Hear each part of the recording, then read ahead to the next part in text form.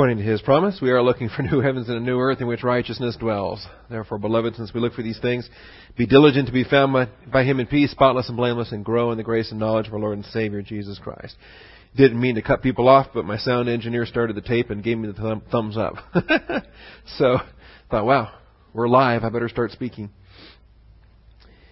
All right, turn to John chapter 2 this morning. John chapter 2.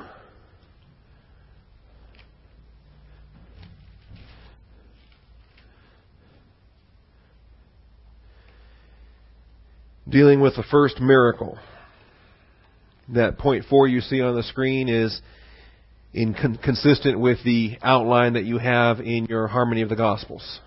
We are dealing with the portion of the Harmony of the Gospels that's titled, the subsection that's titled Beginning of Jesus' Ministry. And under that portion that's titled Beginning of Jesus' Ministry, the fourth part of that section is titled The First Miracle, John 2, verses 1 through 11. Preparation for our study, let's take time for silent prayer. Ask the Father to sanctify our thinking. Shall we pray?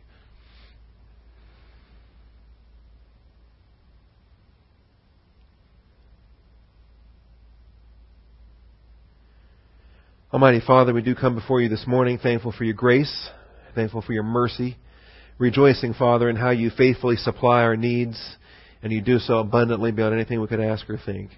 Father, we want to thank you this morning for the blessing of this new projector and the opportunity we have to make use of it today, and just, again, giving you the praise and delight, for all things are yours, and you've supplied them so richly to us. Thank you, Father. In Christ Jesus' name we pray. Amen. All right. You no longer have to look at the puke green, almost yellow. You now have husky gold and husky purple, as a matter of fact. All right, we are dealing with the first miracle. We have accumulated disciples already in this study. We've seen how the Lord accumulated His disciples, at least with respect to the first 4, 5, or 6. I believe 6, understanding John and James to be in the picture here, as well as Andrew, Peter, Philip, and Nathaniel. So whether it's 4 disciples or 6 disciples, in any event, Jesus and His disciples were invited to this wedding, as is described in John chapter 2 and verse 2.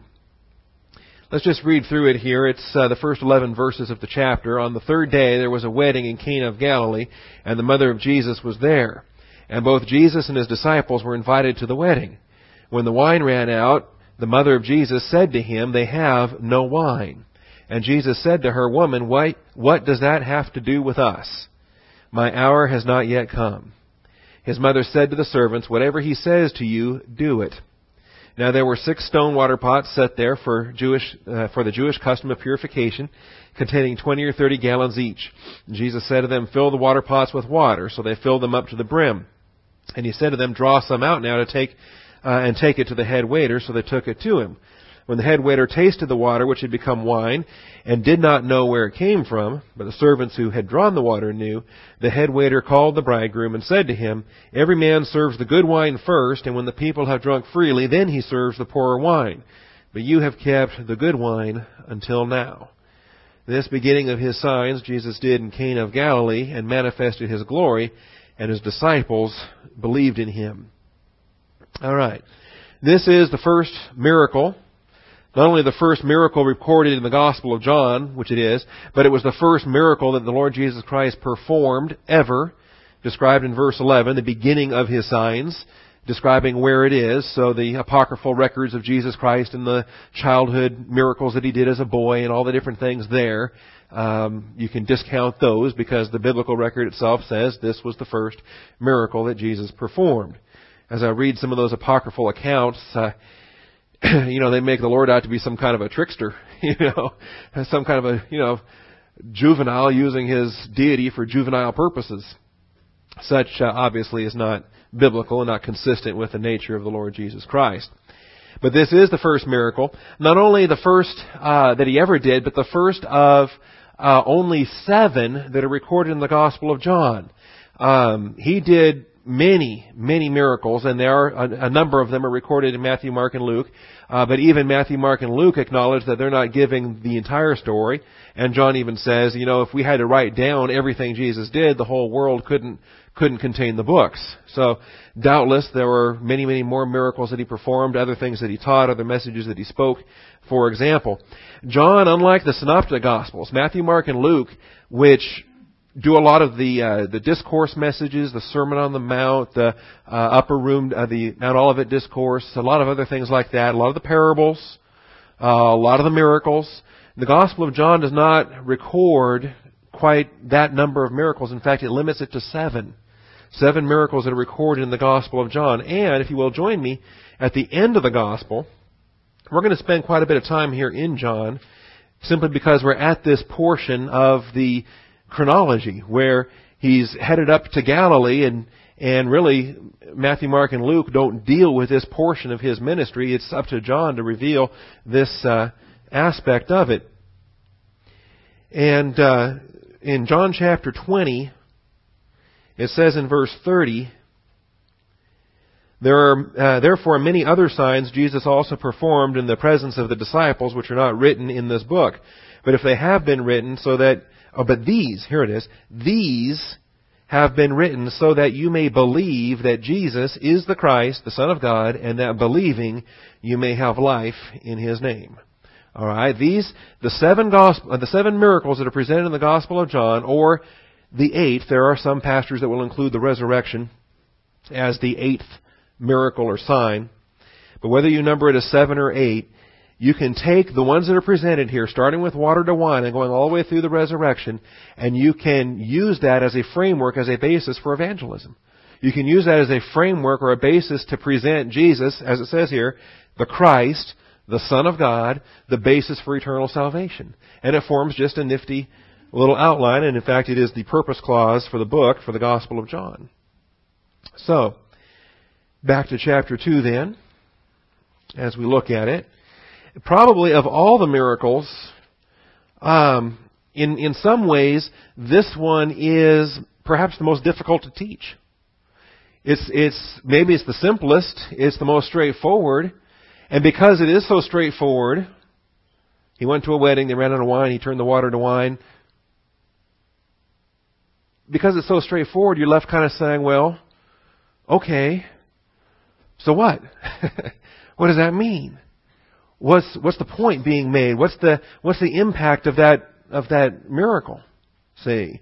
And how is it that miracle contributes to the saving knowledge of Jesus Christ? That is, to the gospel purpose that we recognize as the purpose clause in John chapter 20 and verse 30. So hopefully in the process of going through this miracle today, the aspect of the so what will really sink into us. And I think part of that's going to be helped by virtue of really exegeting well and showing the conversation between Christ and His mother here for what it really is and not for how it's usually taken. See? And so we'll break that down here as well. Point 1. Jesus purposed to go into Galilee, and His first stop was Cana.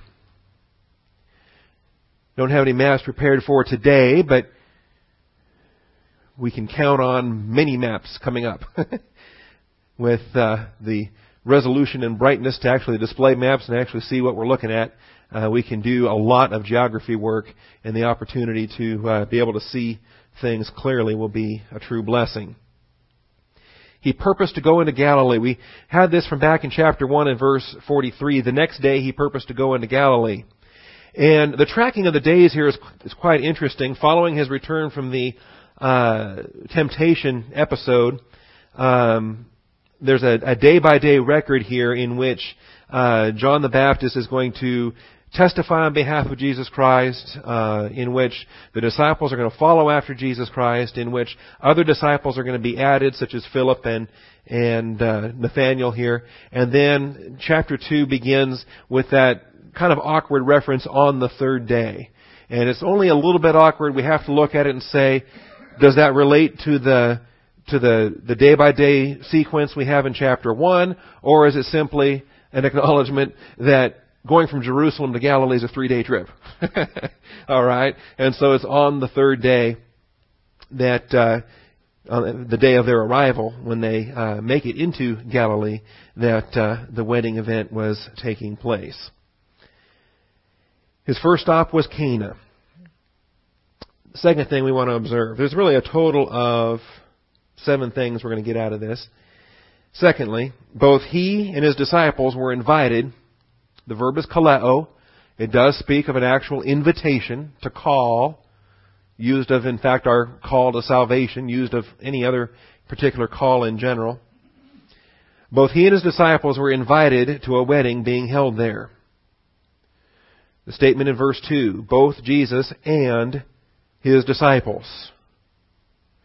And the idea of both, as it's structured there, spotlights both the parties involved. See, if you take the word both out of it, then you could simply read the sentence, Jesus and his disciples were invited to the wedding. And you might be left to speculate, well, the invitation really was for Jesus, and because, he had these disciples following after him, then it was kind of extended to cover them also. But that's just if you read, and Jesus and his disciples were invited to the wedding. But since the word both is in there, both Jesus and his disciples. In other words, Jesus had an invitation, the disciples had a very definite invitation. Again, the Greek word is kaleo, number 2564. It's quite remarkable when we delve into some things coming up much further down the road, when we delve into the aspect of the church and the wedding feast, the marriage supper of the bride, and the aspect of the invitations as they go forth, and those who will despise the Father's invitation, and those who will not even go, those who have other priorities, and those who show up but they're not dressed appropriately, see. And so then they insult the Father for his invitation, and they insult the Son, and the process that occurs there. The invitation part of it is truly, I think, where a lot of the confusion comes in when some of those passages are mistaken. Interestingly enough, subpoint A, Mary is not said to have been invited, but rather indicated as being there. Okay? In verse 1, Mary is not said to have been invited, but rather indicated as being there. Okay? And this isn't nitpicking or, picking nits or being picky. It's simply exegeting the text and recognizing that the kaleo invitation comes in verse 2. Mary's presence is stated in verse 1, apart from any kaleo reference. She's not said to be invited, but rather indicated as being there. Now, I'm not saying she crashed the party. She's there, and she needs to be there. She's there for real reasons, but I'm saying she may be there in a capacity other than a guest capacity. She may be there in an organization capacity. She may be there in the matchmaker arrange the marriage capacity. She may be there as the mother of the groom capacity or the mother of the bride capacity, realizing we don't know who's getting married in this text. It doesn't matter who's getting married in this text, because the issue isn't the wedding, the issue is the miracle. All right? Miracles being attestation of divine credential so that the message will be heeded. Point B, her specific responsibility in this wedding is not clear. Now, Jesus and the disciples are guests. A guest, by and large, has no responsibility. See, there are a variety of Greek and Roman customs where one particular guest can sometimes be designated to have a responsibility in various other traditions, but none of that relates to what we assume here is a Hebrew wedding, a Jewish wedding in Galilee. May not be, but a guest, an invited one, doesn't have an obligation. It's not like the groom who has an obligation, and he's introduced here in verse 9. The head waiter has obligations, introduced here in verse 8. The servants obviously have obligations. They're serving, they're working, they have obligations. And Mary apparently has an obligation here. See, she has some kind of obligation as it pertains to the wine, although it's not entirely clear what that obligation actually is. her specific responsibility in this wedding is not clear.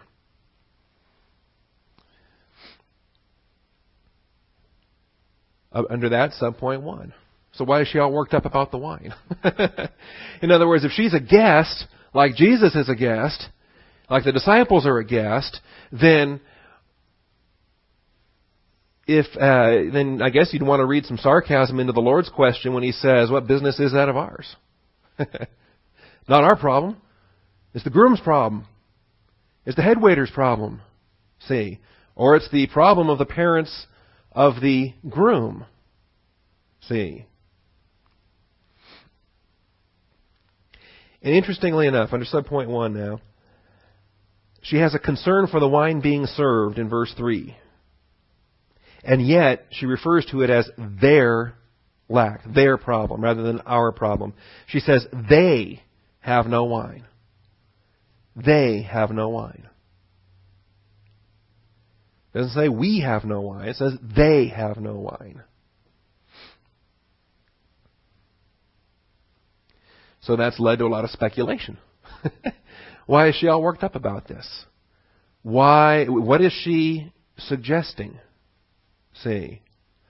And you can read all the commentaries in the world, and most of them will try to speculate that she's hinting, she's suggesting, she's offering the miracle opportunity to Jesus to launch into a full miracle career. Okay? Which, even that is rather speculative, and I dismiss that almost immediately. He has done no miracles up to this point. Why would she expect that He's going to... You see, we're so spoiled 2,000 years after the fact looking back. All right? But she's not. She doesn't have 2,000 years to look back with hindsight. All right? Why would she expect Him to walk on water, multiply loaves and fishes, cast out demons, all these things that we know He does? We know that He's got those miracles coming up. See, we know that because we're looking back in hindsight and we've read the whole gospel account and we know what He does. See, why would Mary have any expectation that He's going to miraculously supply wine in this wedding? Okay? So her part in this is quite remarkable in that she does have the concern, and yet she refers to it as their problem, not our problem. She definitely uses the third person plural pronoun here. They have no wine, not we have no wine. Okay? Now there is reason to believe that obviously she has concern, and then secondly, she has influence with the servant staff. In verse 5, His mother said to the servants, "Whatever He says to you, do it." See? So the servants, who you can imagine are frantic at this time, right? They're busy, they're working, it's a big wedding, there's all these guests, the wine just ran out, there's a head waiter that's going to be all over them. Okay? And if Mary was just some invited woman that wasn't in charge of something, then you think they'd be listening to her orders? They'd have time for her? Okay? But she says, whatever He says to you, do it. And they do it. They when He says to them in verse 7, fill the water pots with water, they do it. See? Why do they do that? Why waste time filling these empty jugs with water? What's that going to do? And yet here's these servants applying faith. A lot of things that can be taught out of this. So again, both the main point under point 2, both Jesus and His disciples were invited to the wedding. Mary is not said to have been invited. Mary is there in verse 1. There was a wedding. The mother of Jesus was there. Okay? Invitation is in verse 2. Jesus and the disciples have the invitation. So keeping those aspects straight. Her specific responsibility is not clear, yet she's concerned for the wine. She has influence with the servant staff. I'll make one other observation here just to throw into the mix and include it as evidence to be considered in the deductive reasoning process. Cana was also Nathanael's hometown. Cana was also Nathanael's hometown. John chapter 21 and verse 2. So the disciples' invitation may not have been due to their association with Jesus or his association with Mary. See, that's how it's usually understood. This was Mary's wedding, or not Mary's wedding, she didn't remarry, but Mary was in charge of this wedding, one of her daughters, one of her sons. See, typically it would have been a boy. All right.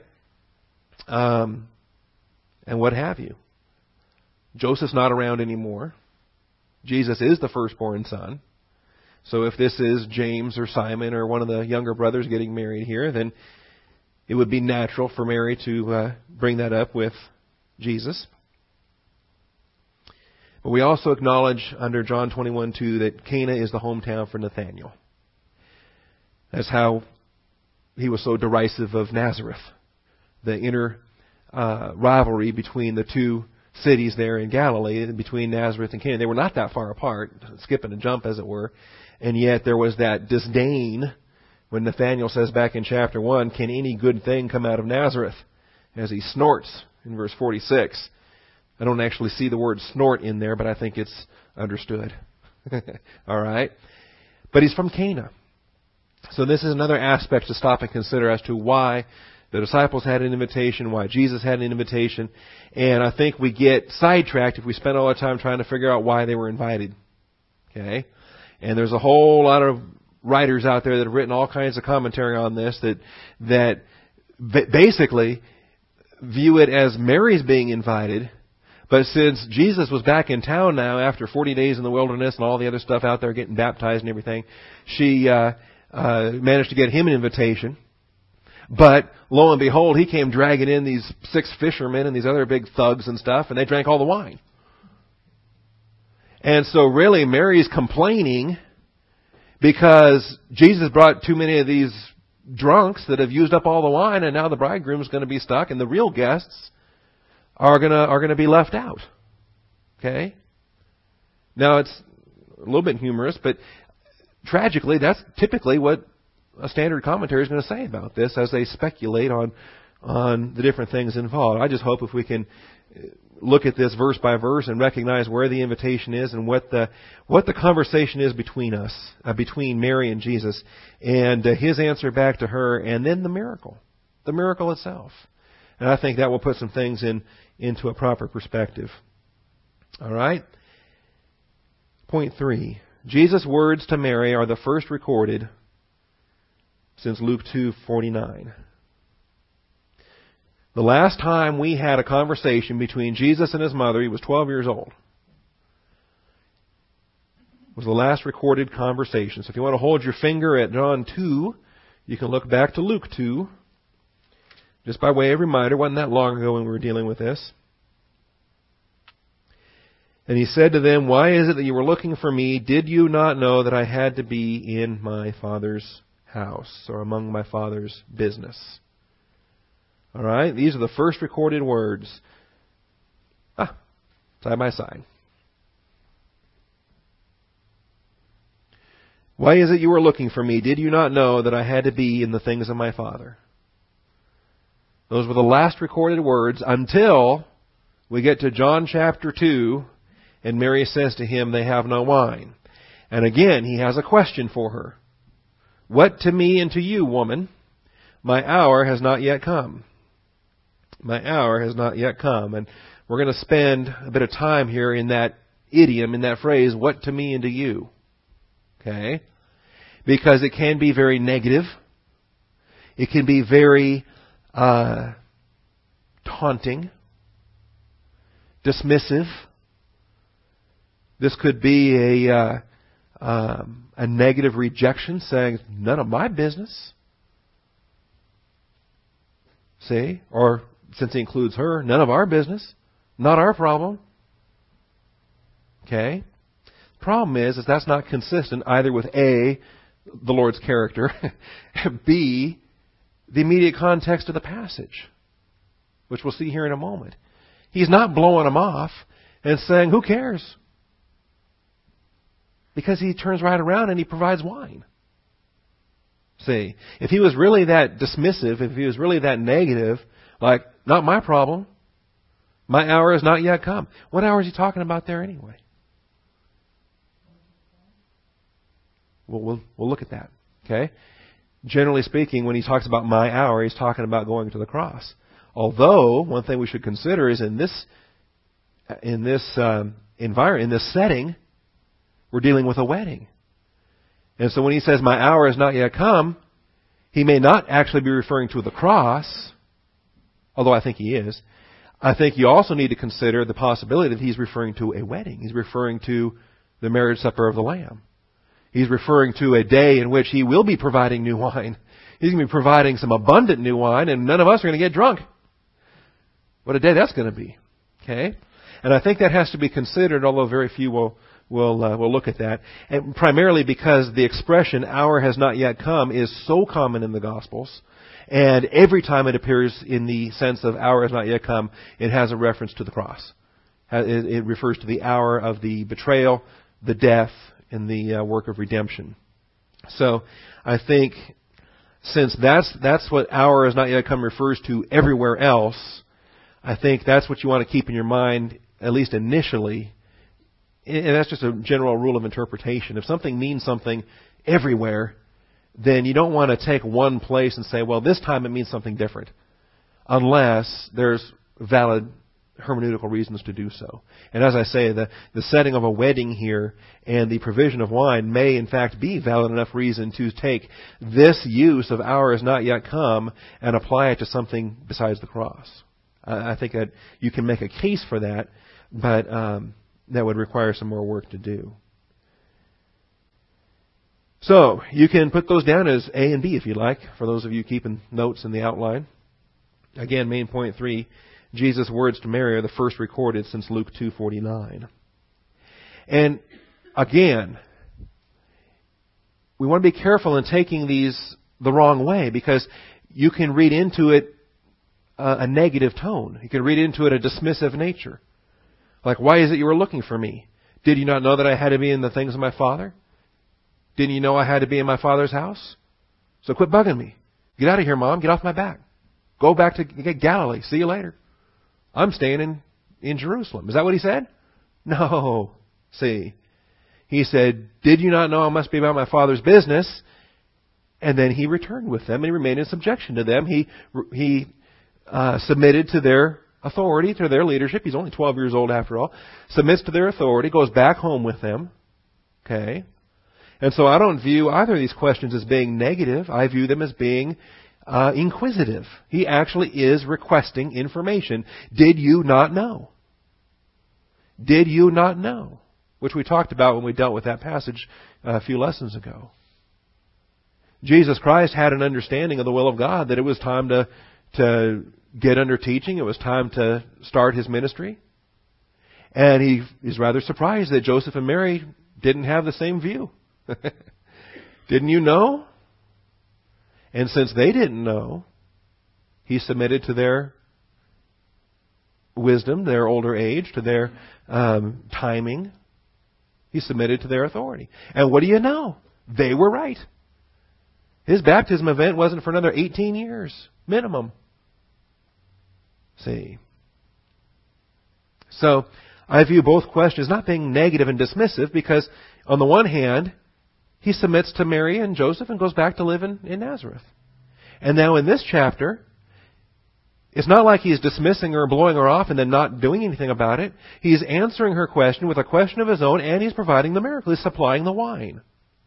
So rather than look at these things as negative sarcasm, look at these things as a positive statement in terms of the questions that are asked. And we'll break this down for you here as well.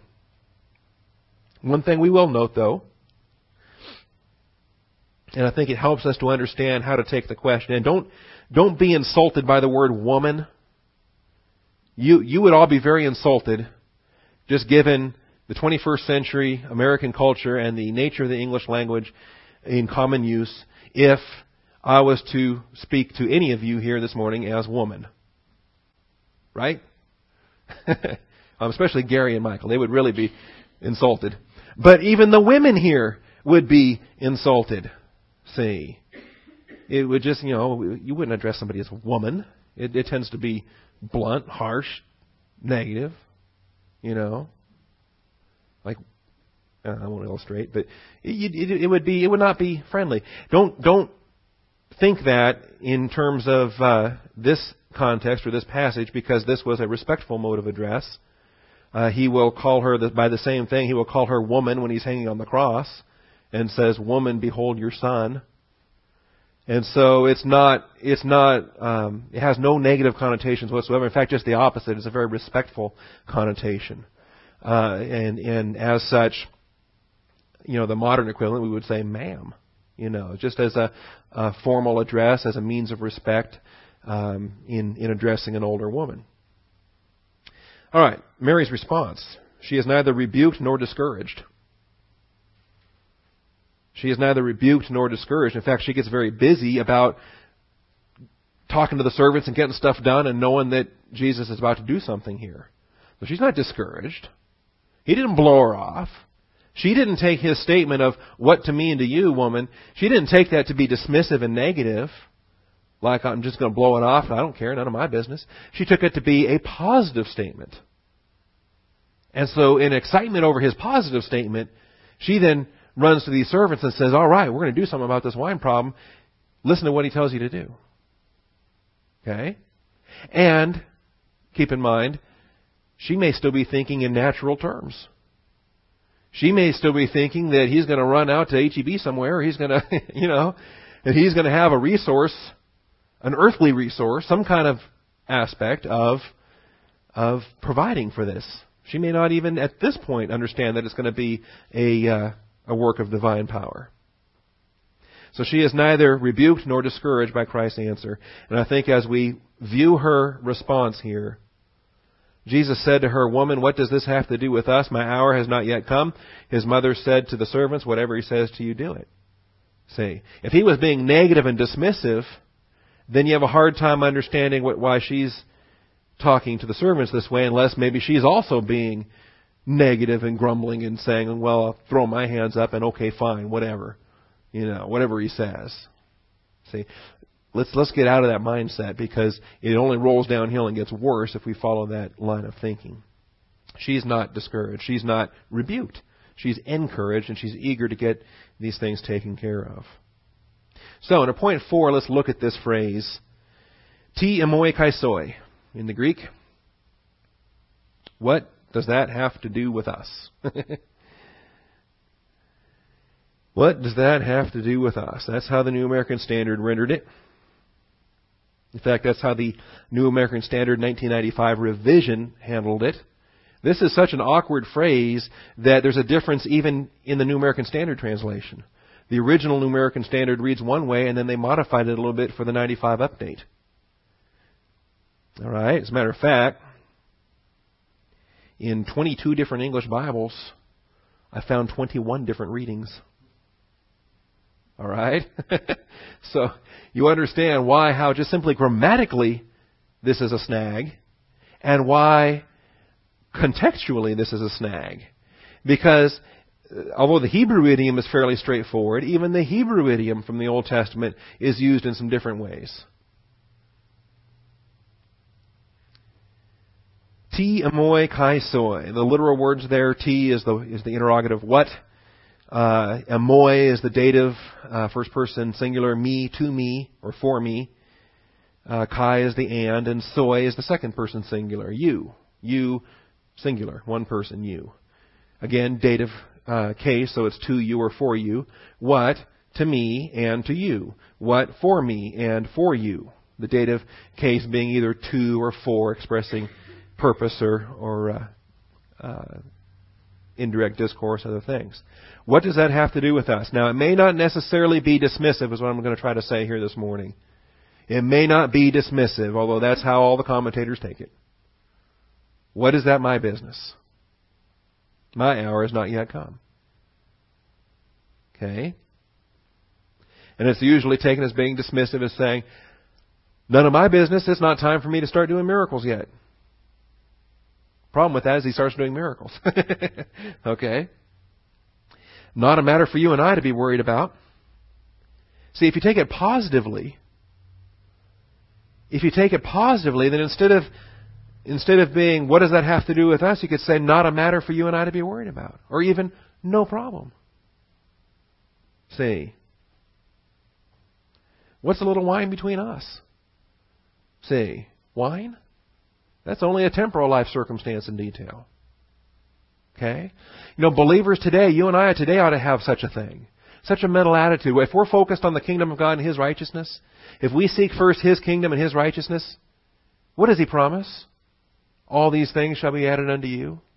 Okay? Everything else is just details. Everything else, well, that's just money. That's just time. That's just whatever. And what's that?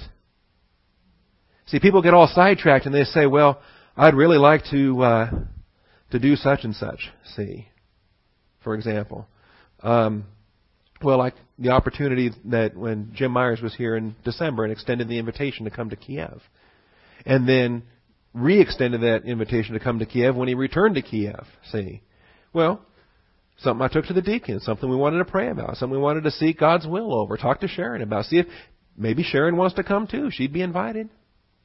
See, my son would kill to go over there. Bob would thrive over there. All right? Maybe there'll be a mission trip coming up where I will take him, that kind of thing. But seeking His will first, determining whether, like the Philippines trip last year, like Kiev next year, is it God's will? Is it what He wants me to do? See? And if it is, then the issue is, do I obey or do I disobey? And the actual finances to get there, well, you know what? Those are just details. Those are just details. Because He promised, seek first the kingdom of God, and all these things shall be added unto you. If it's the will of God for a Kiev trip to take place, then God will provide for it. See? So, viewing His statement as a positive one rather than a negative one, then you can translate the tia moi kai soi as what to you and to me, or what to me and to you. In other words, what kind of problem is that for us? See, what to me and to you? They have no wine. Well, what big deal is that for me and for you? See, we have a Heavenly Father. We have provision. Some earthly lack, what is that?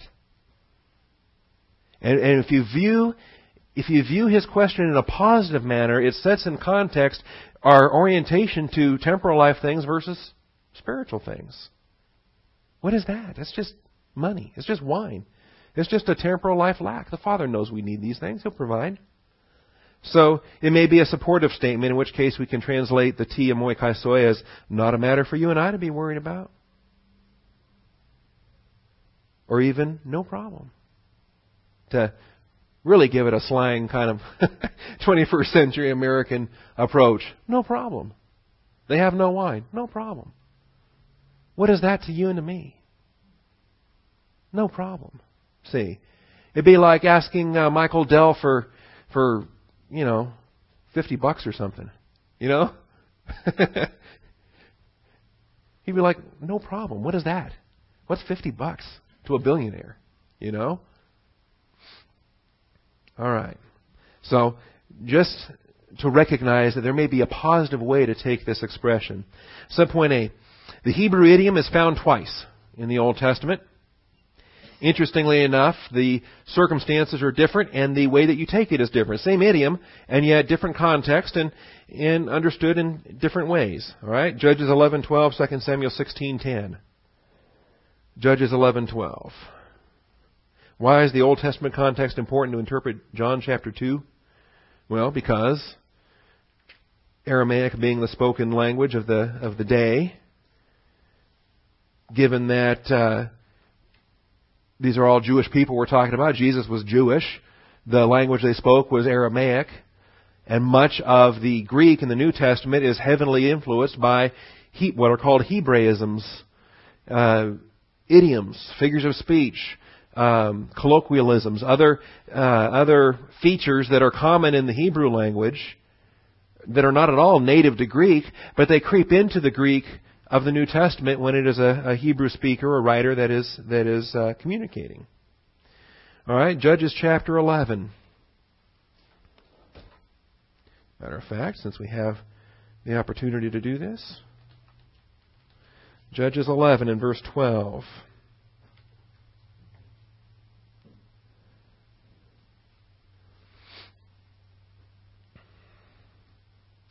There you see your tiamoi kaisoi right there in the Greek Septuagint. All right.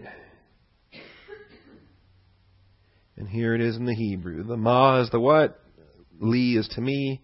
Walaka is to you. Ma, li, walaka. All right. Now this is Jephthah. You familiar with Jephthah? Judges chapter 11.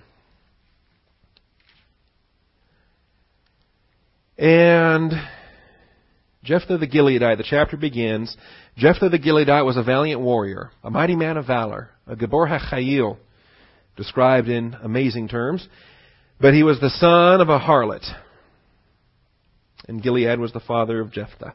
He's got great paternal lines as far as being a prince of Israel, as far as being respected among his tribe, among his clan, among his family, as one of the princes of Israel. Other than the fact, of course, that his mother was not Mrs. Gilead, his mother was a harlot. See, so he's a bastard. He's an illegitimate son. He's as an illegitimate son, he's not entitled to enter into the solemn assembly. He can't join in the Passover rituals. He cannot join in the other. He's not eligible by virtue of his birth. All right. Gilead's wife, Mrs. Gilead here, bore him sons, and when his wife's sons grew up, they drove Jephthah out and said to him, it's quite interesting, he's listed in verse 1 before the stepbrothers or half-brothers are listed in verse 2, and so it's quite likely that he's actually the firstborn son.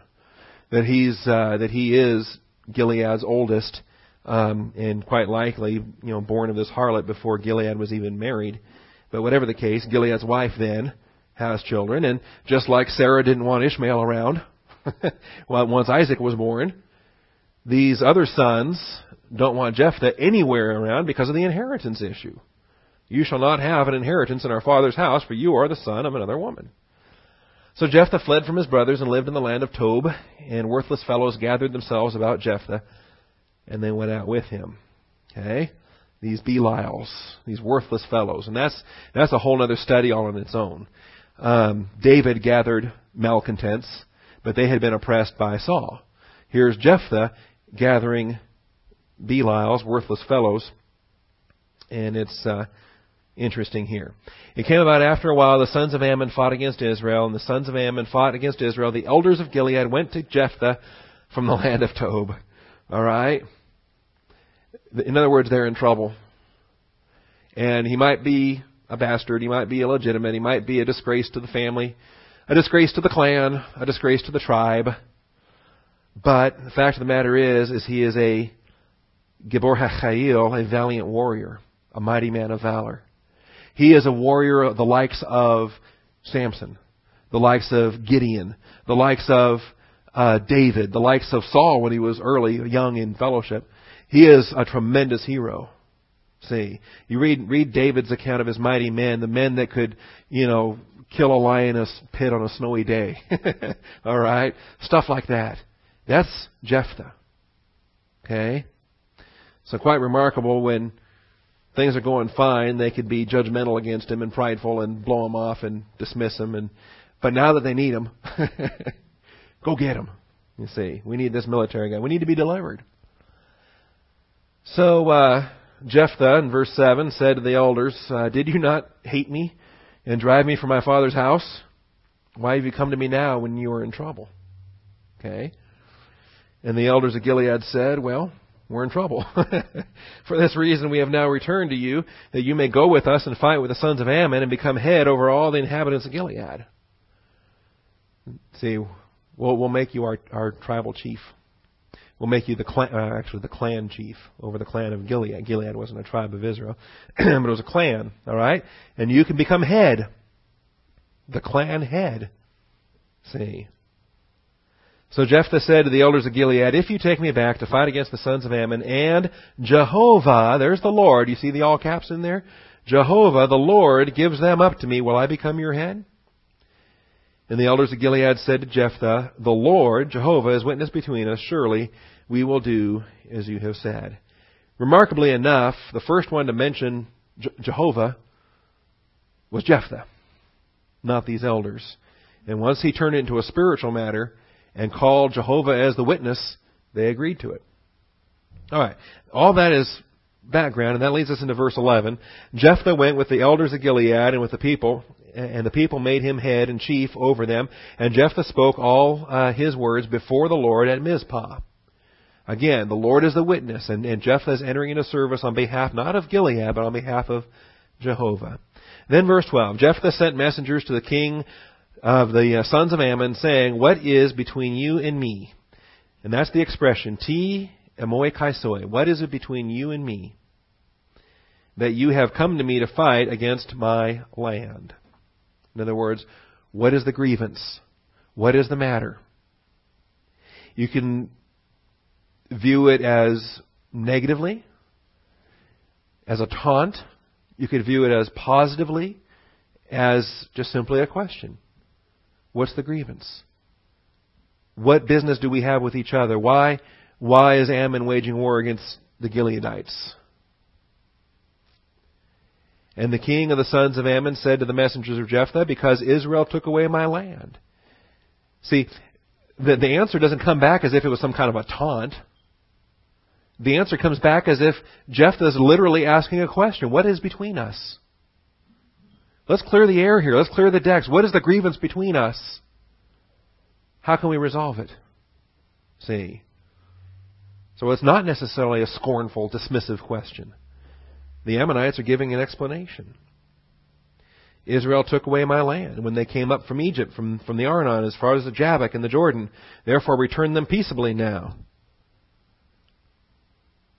All right. Jephthah sent messengers again to the king of the sons of Ammon, and they said to him, thus says Jephthah, Israel didn't take away the land of Moab or the land of the sons of Ammon. For when they came up from Egypt and Israel went through the wilderness to the Red Sea and came to Kadesh, Israel sent messengers to the king of Edom, saying, please, let us pass through your land. But the king of Edom would not listen. And they also sent to the king of Moab, but he would not listen. So Israel remained at Kadesh. Then they went through the wilderness and around the land of Edom. You see what a Bible student Jephthah is? You see how he has the whole framework of the walk through the Bible? He's got the whole understanding of Exodus, Leviticus, Numbers, Deuteronomy. All right. Then they went through the wilderness and around the land of Edom and the land of Moab and came to the east side of the land of Moab, and they camped beyond the Arnon. But they did not enter the territory of Moab, for the Arnon was the border of Moab. And Israel sent messengers to Sihon, king of the Amorites, the king of the Heshbon. And Israel said to him, please let us pass through your land to our place. But Sihon did not trust Israel to pass through his territory. So Sihon gathered all his people and camped in Jahaz and fought with Israel. All right. He says, let's just clear the record here. You say we took away your land. Here's what really happened. This is what really happened. And the Bible records what happened. And this is what the Lord is doing. See. The Lord, Yahweh, verse 21, the God of Israel, the Elohim of Israel. Now you're an Ammonite, and you may not know who Yahweh is, but I'm going to witness to you right here and now. We're going to evangelize, even while we work out this treaty between us so we don't have to go to war. See. Jehovah, Yahweh, the Elohim of Israel, gave Sihon and all his people into the hand of Israel, and they defeated them. So Israel possessed all the land of the Amorites, A-M-O-R, not Ammonites, Amorites, the inhabitants of the country. So they possessed all the territory of the Amorites, from the Arnon as far as the Jabbok, and from the wilderness as far as the Jordan. Since now Jehovah, the God of Israel, drove out the Amorites from before his people Israel, are you then to possess it? Okay? So this is the key. The Ammonites are saying, you took our land. And Jephthah says, no, we took the Amorites' land. And we didn't actually take it. Jehovah gave it to us.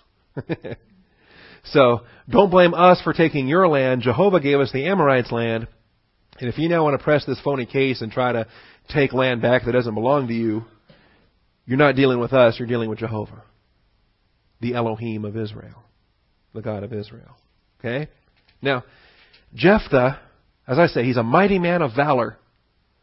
He's a Samson, he's a David, he's a Gideon. I mean, this is a guy who could just grab soldiers and go kill people. Okay? In the will of God, of course. But he's also humble before the Word of God. He's a student of Exodus, Leviticus, Numbers, Deuteronomy. He's also one who would rather lead these people to Christ than simply kill them and hold on to their land. Okay?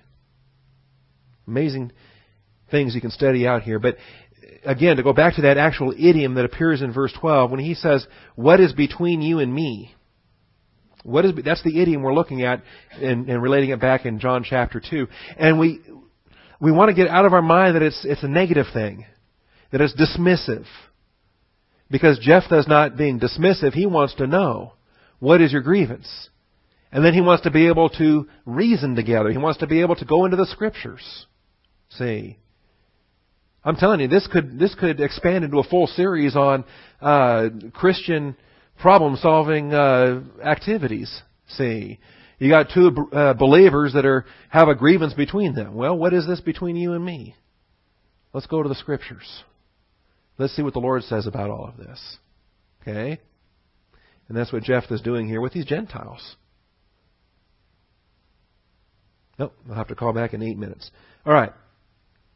I thought I had turned that ringer off. I don't want that ringer to go during Bible class. So, anyway. It's not necessarily a dismissive idiom. Okay? That's one place where this appears. The other time in the Old Testament where the idiom appears is 2 Samuel chapter 16. 2 Samuel chapter 16 and verse 10. So let's get a look at that as well.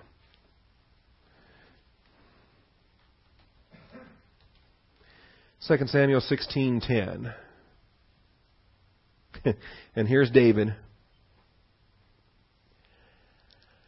This does express some frustration. This does express some actual grief on David's part.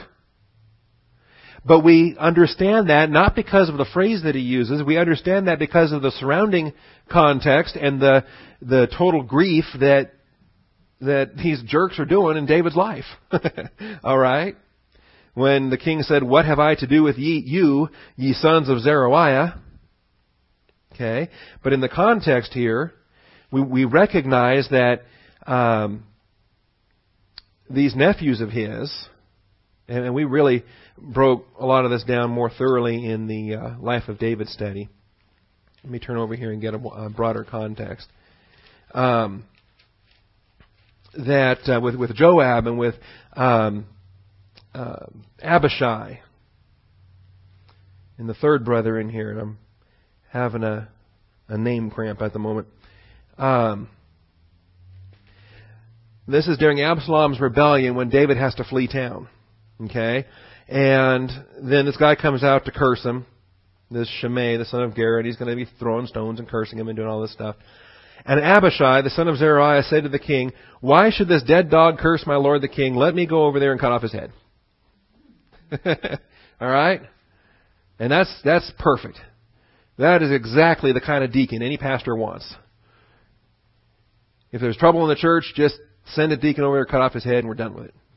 All right? Take care of the problem, right?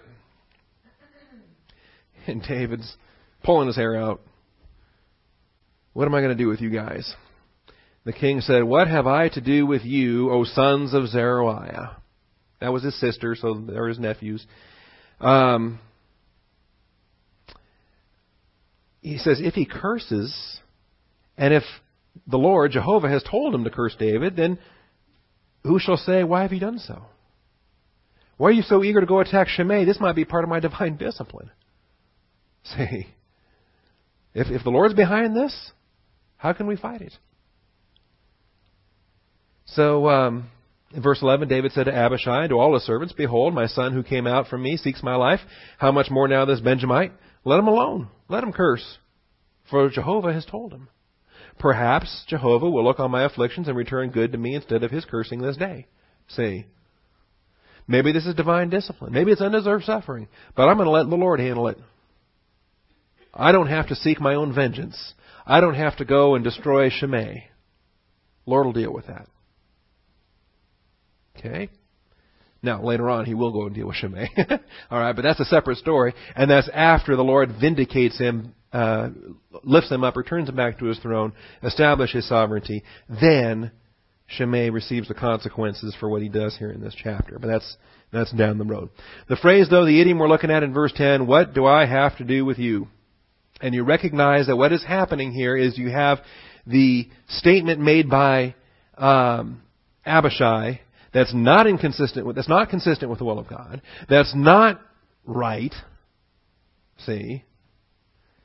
And David is clearly rebuking him here in this context. But it's not the idiom that defines it. It's the whole story that defines it.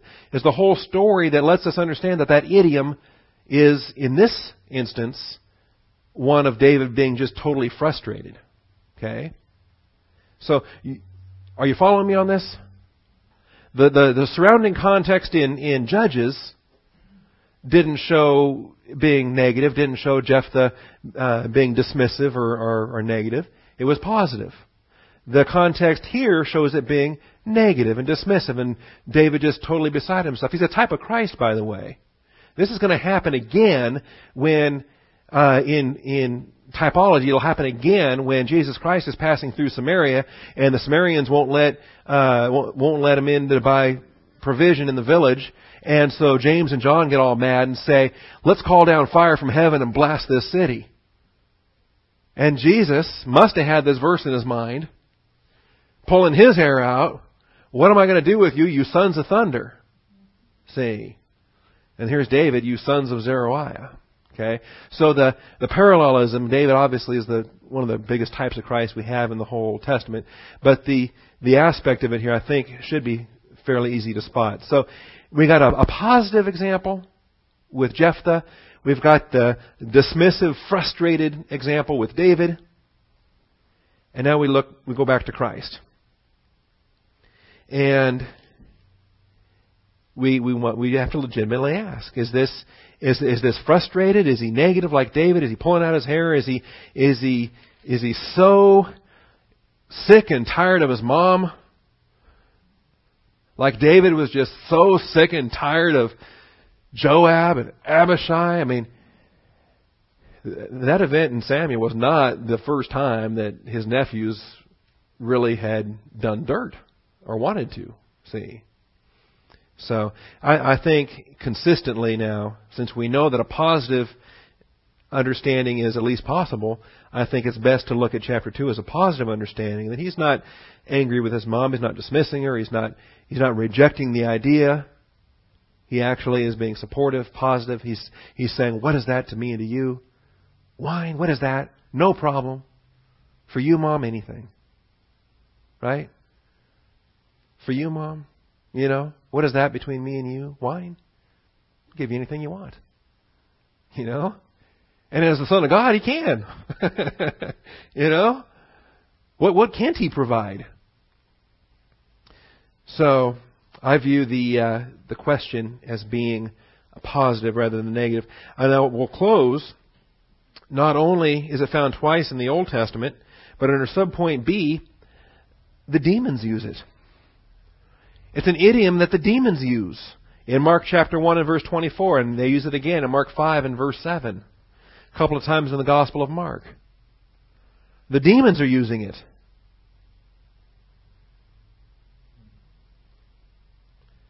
Mark chapter 1, verse 24. This is in Capernaum. He goes in there, begins to teach on the Sabbath. They were amazed at His teaching, for He was teaching them as one having authority, not as the scribes. We'll get an insight into what the scribes and Pharisees' teaching was like. Just then there was a man in their synagogue with an unclean spirit. Now what was he doing in there? And how long has he been there? And how long has he been very comfortable in their synagogue under the Sadducees' teaching. Obviously, nothing provoked him before now. But now, with a Spirit-filled prophet in his presence, the unclean spirit cries out, "What business do we have with each other, Jesus of Nazareth?" And it's the idiom, Mark 1:24.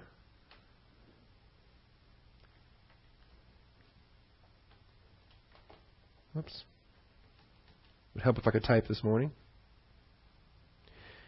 King James, "What have we to do with thee?" Holman, "What do you have to do with us?" The New American Standard, I've already read, "What business do we have with each other?" NIV, "What do you want with us, Jesus of Nazareth?" The actual idiom is "Ti emin kai soi." What with us and you. So it's slightly different. It's not what me and you, it's what us and you. Us and you. Either a plurality of demons or the demon and the man together. What do you want with us? All right. But there's the idiom. I know who you are. What business do we have with each other, Jesus of Nazareth? Have you come to destroy us? I believe that's plurality of demons. I know who you are, the Holy One of God. And Jesus rebuked him, saying, "Be quiet, come out of him." Okay? So, what business do we have? I'm out of time here, but when we see that there's a time issue over in the chapter 5 instance, chapter 5 and verse 7, shouting with a loud voice, he said, again, it's a demon. Shouting with a loud voice, he said, "What business do we have with each other, Jesus, Son of the Most High God? I implore you by God, do not torment me. Do not torment me." In the parallel account, I think it's in Luke, where they say, "Have you come to torment us before the time?" See, demons know their day is coming. Satan knows his day is coming. All right, well, we'll come back to this. I'm out of time, but we'll come back to this. These are confrontational. These are argumentative. But what would you expect between a demon and Jesus Christ? Okay? Don't allow these idioms to influence the conversation between Jesus and his mom. We don't expect that the conversation between Jesus and his mom is going to be similar to a conversation between demons and Jesus Christ. All right? So we'll come back to this again 1 week from today, Lord willing, rapture pending, of course. Thank you, Father, for the truth of your word. We thank you for your faithfulness, and we do thank you for the provision of wine, not just earthly wine in an earthly wedding, but, Father, we are anticipating the new wine. We're anticipating the wedding supper of the Lamb. Father, we're asking day by day and waiting day by day for that trumpet to be blown, for Christ to come forth with a shout. Father, today might even be that day, and we ask that it might be. Even so, come, Lord Jesus, we pray, Maranatha, in his most precious and holy name. Amen.